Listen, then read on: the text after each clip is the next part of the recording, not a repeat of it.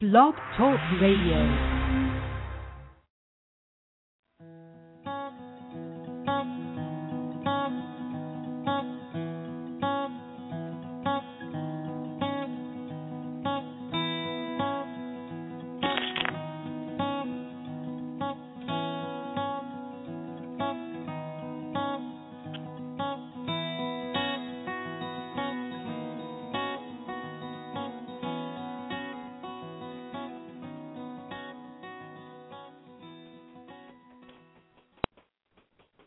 Hello and welcome to Change Already, Your Future, Your Choice.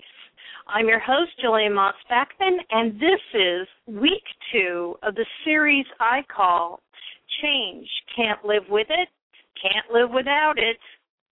If you could change one thing instantly about yourself right now, what would that be?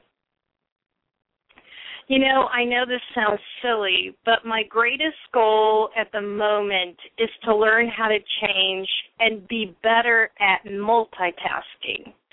I seem to struggle managing several projects all at once, and in my mind's eye, I keep seeing this juggling guy, you know, a juggler, and they're throwing up the balls, and they're working on keeping several balls lined up in a row and suspended in air.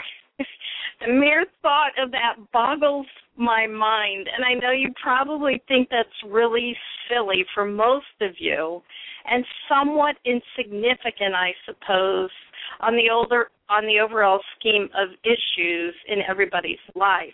But I'm telling you, it really bothers me, and I feel incomplete at the end of my work day because I fight through bouts of frustration about this like everybody else, and then I can feel and sense myself when I'm tipping over into that reactive zone with my own thoughts and eventually my actions. And I know myself enough now that if I keep pushing through these frustrations, I better do something different, like step away and let the frustration come down, or I'll probably suffer from making a nasty decision and regret the changes later. We've all done that many times over. And then usually what happens is you have to double back and redo the whole thing all over again anyway. I bring this up in this moment because if you'll recall on Tuesday's program, I brought forth a discussion on reactive and proactive changes. I asked each one of you to start taking mental notes of your relationship that you've had with change in the past. Go back and reread those descriptions, but I ask that you figure out which ones describe your changes and how you do those in your life so far. Reactive, as I stated last week, is about making changes out of pure frustration and anger. And are you able to know yourself enough to step back, assess your options, and create changes before the crisis occurs? If you didn't hear that program, please go back to my website at JillianMossBackman.com, and I'll spell it for you. It's JillianMossBackman.com, or at Blog Talk Radio, which is Blog Talk Radio/Change Already, Your Future, Your Choice with Jillian. And listen to those archive sections that are available for the programs I've already done. What I wanted to say is that, you know what, it's really a mixture of both. I think if people were real honest, they would say we make both reactive and proactive models of change in our life. Sometimes the best thing that we can do to assert change comes out of frustration and anger. And you know, every once in a while, that in certain cases, this kind of reactive recourse may be the only option available at that particular time and space. But like my multitasking issue I'm working on, okay for the short term right now, but eventually I'm going to have to take better steps in defining and figuring out a proactive approach to the challenge that I have of multitasking. The difference here is that I have the confidence and the trust that it's only a matter of time served and attempts before I figure this little puzzle out. Because I really want to, and because it will be better for me in the long run. I won't keep getting frustrated all the time. You have to keep in line with the ultimate goal of change from the very beginning. The whole idea is that we all gravitate away from the reactive model of change, which can be self-destructive at times. And we need to keep striving towards that more proactive model of change, completely on the other side of the scale. But once you find yourself committing to this kind of dynamics, the proactive changes will start coming on their own. And you'll be able to identify what I call your divine process of growth. In the second segment after the break, I want to talk about cliff diving or rabbit hopping through change. When I was setting up the venue for my shows and the actual schedule, I really wanted to add some kind of human interest story as in the middle of each one of my shows. Because after a while, human development work like what we're talking about gets a little too heavy in a 30-minute show. We only have so much time to cover groundwork for development, and it builds upon itself each week as we go. So I thought it would be nice to break up that heaviness with some kind of light human interest stories. So I've really been striving to locate personal stories or human interest stories that carry a more positive message and add value to the topic at hand. Well, I'm giving you forewarning before I start into my rant and rave for the week. This story in particular, however, that I'm going to present today, I had to do a boatload of spinning to turn this negative situation and story into positive. So here it goes. Bear with me on this one. I watched one of the most incredulous examples of reactive model of change that I've been talking about for the last 2 weeks on television.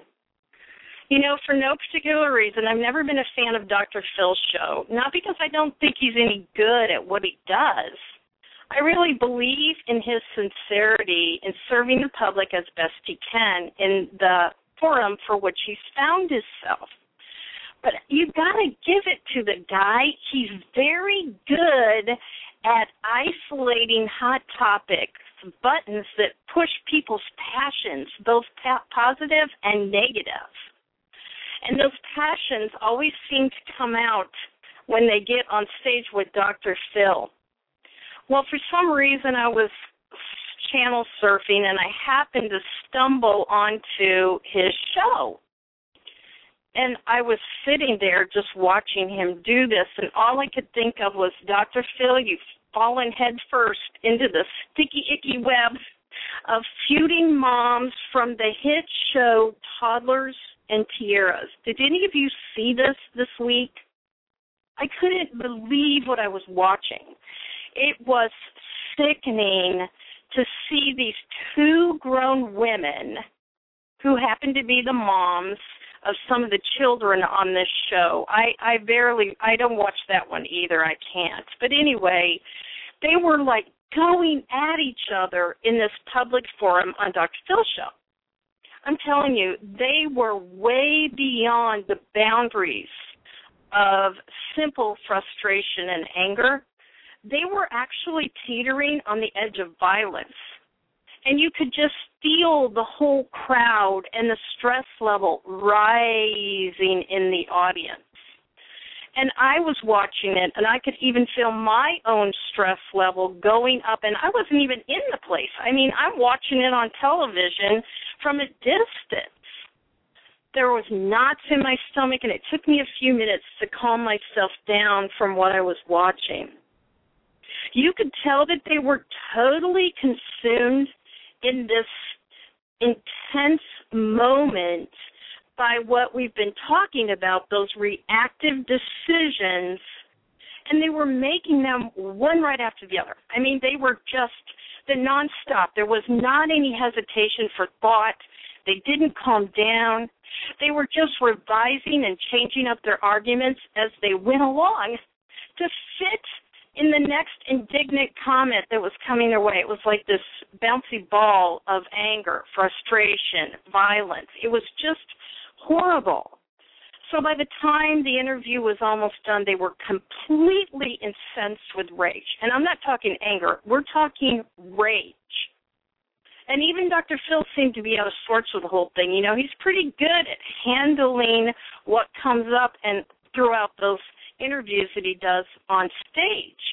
But I have to admit, he even looked like he was being taken off guard by the depths of their hatred that they were showing and demonstrating towards each other. They had lost sight of what the whole idea of this Toddlers in Tiara had come about, their children. And I really believe his intentions were in the right place to presenting the raw footage for all of us to see. But as I was watching and I started thinking, it begs the question, when is enough enough?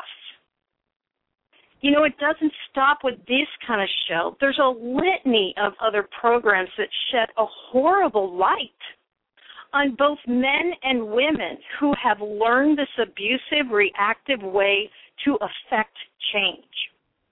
You know, in a sense, it's like modern-day bullies.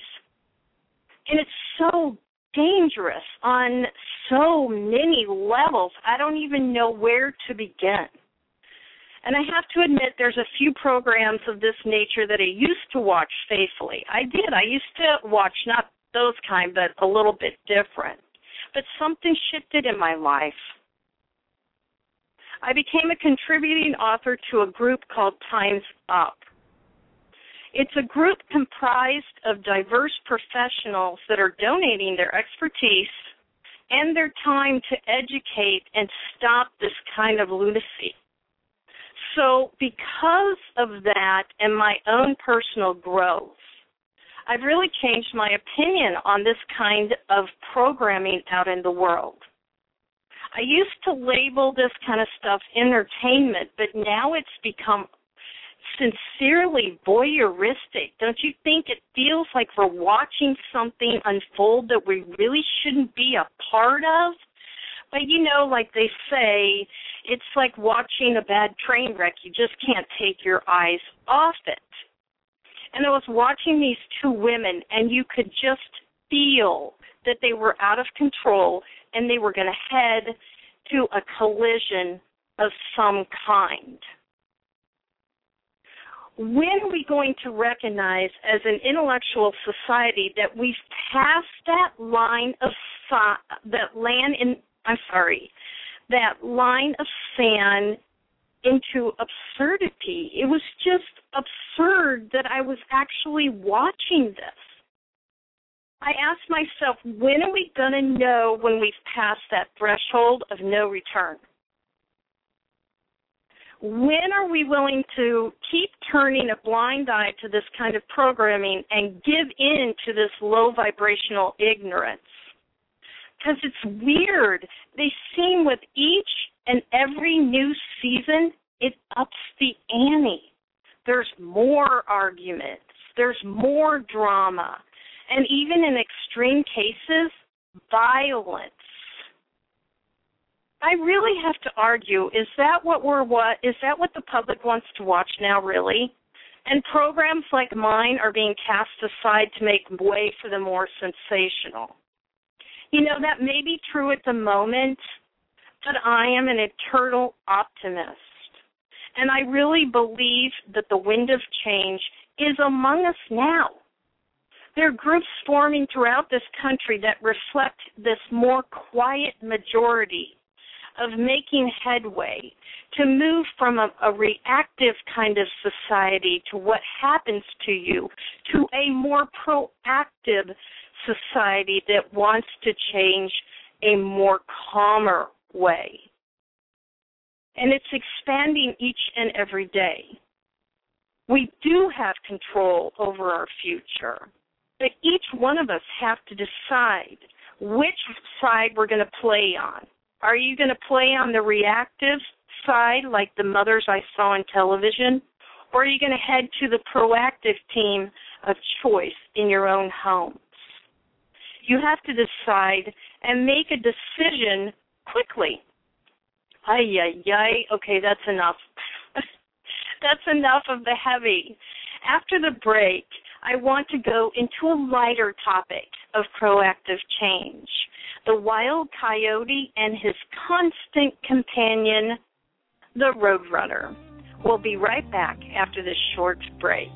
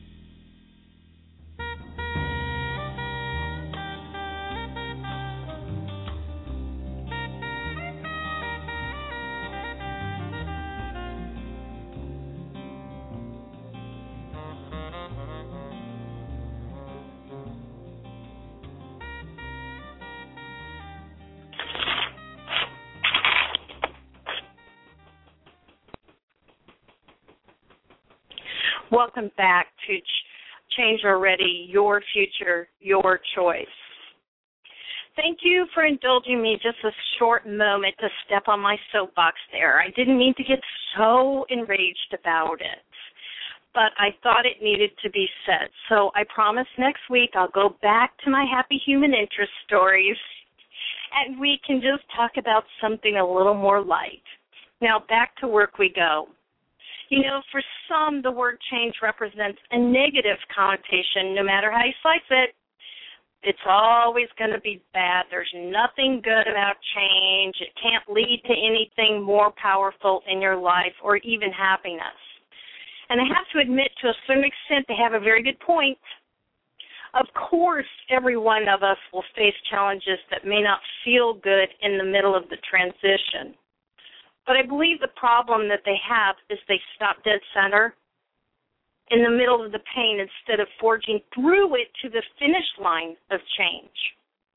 And the mere suggestion that alterations could possibly be entertaining the fact that it might actually be fun is like crazy talk. But for the next few minutes, let's have a go at it. Let's see if I can make this a little more enjoyable through our transitions. I want you to awaken your childhood imagination just for a few moments and think back to your favorite cartoon character when you were a kid. Mine was Wild Coyote and the Roadrunner. On Tuesday's program, I referred to changes as tiers of continuous growth spurts and learning curves. It will repeat itself 1,000 times over between now and the day you pass from this life into the next. And I'm telling you, the quicker that you learn to adapt to this kind of truth, the easier change will become for you. In fact, for me, change represents new explorations and expansions in the mind, the body, and the soul. You have to learn to flow with the energy of change, how to bob and weave with the alterations as they come to you. And you have to be able to devise your divine pattern of growth within that process. You're going to learn that I love creative visualizations because 65 to 75% of us are visual learners. In other words, we learn through visual pictures, whether that's out in the world or in our mind's eye, in our conscious thoughts. In the idea of creative visualization, to a sense, you're resetting visual pictures in your mind as transformational tools for change.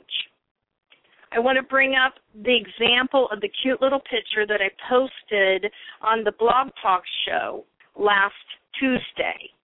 If you want to go back, look at that, and what it demonstrates to you is bursts of brain pleasure.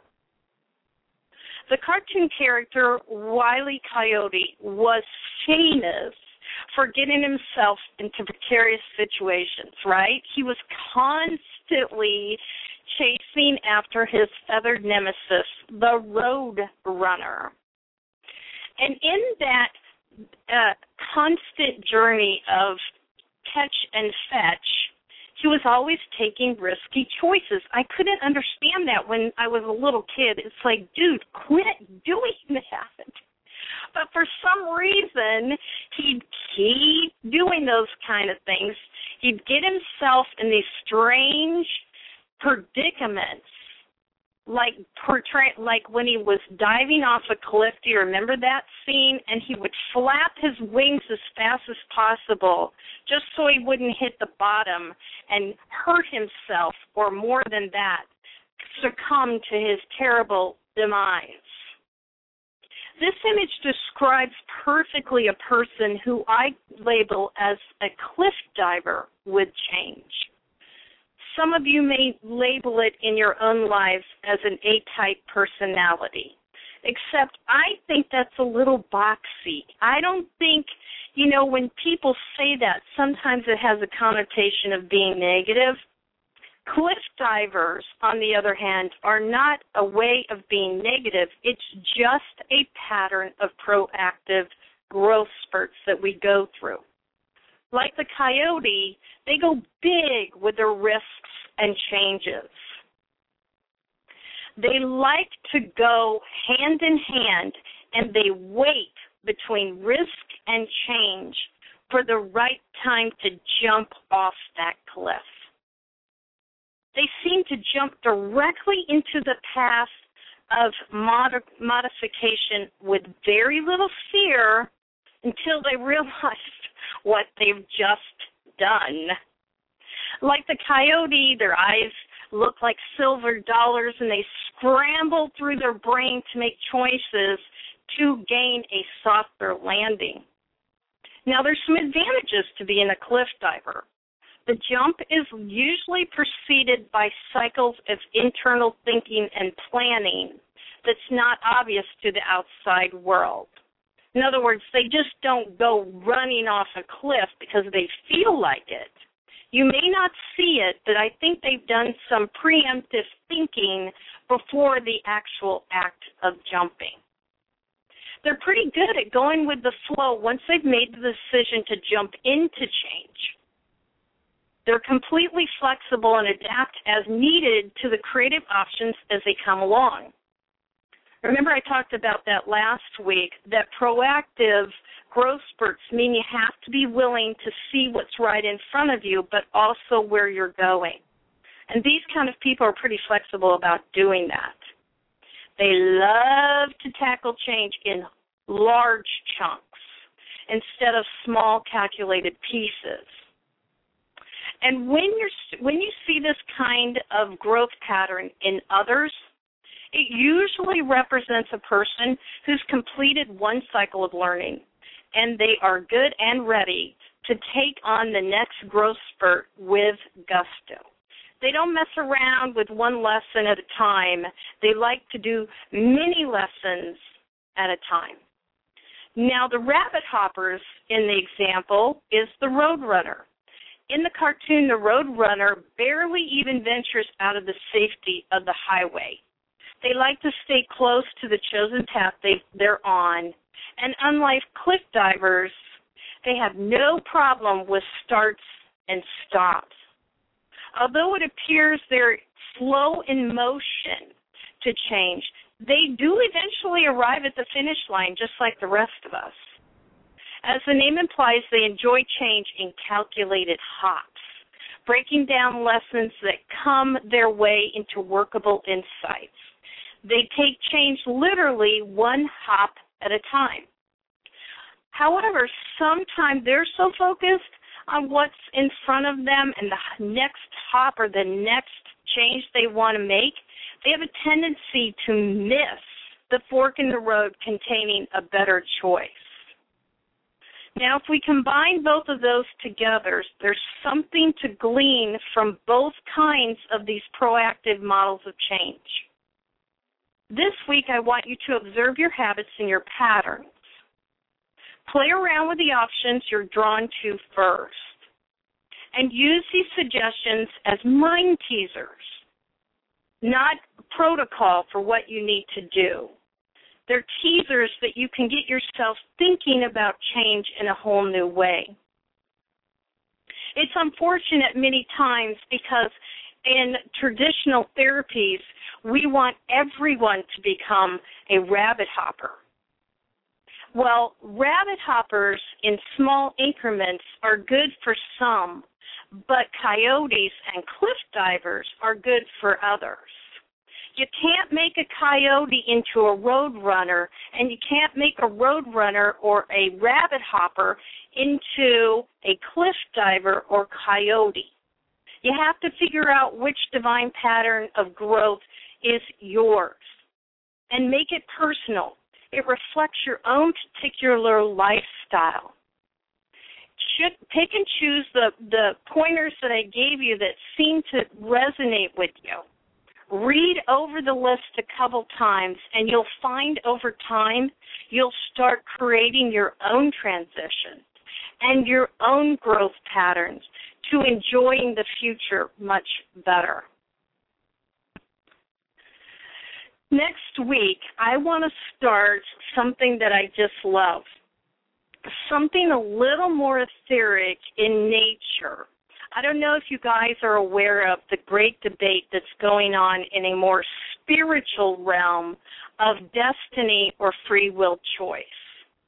I'm going to be bringing in my first guest who is well-versed on this subject.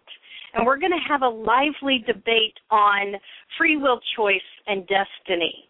Make sure that you attend, as always, on air, on live with Blog Talk Radio. Go to my website to get the rest of the shows at JillianMossBackman.com. You can find me on Facebook, as always, and tweet me at Jillian at JillianMossBackman.com.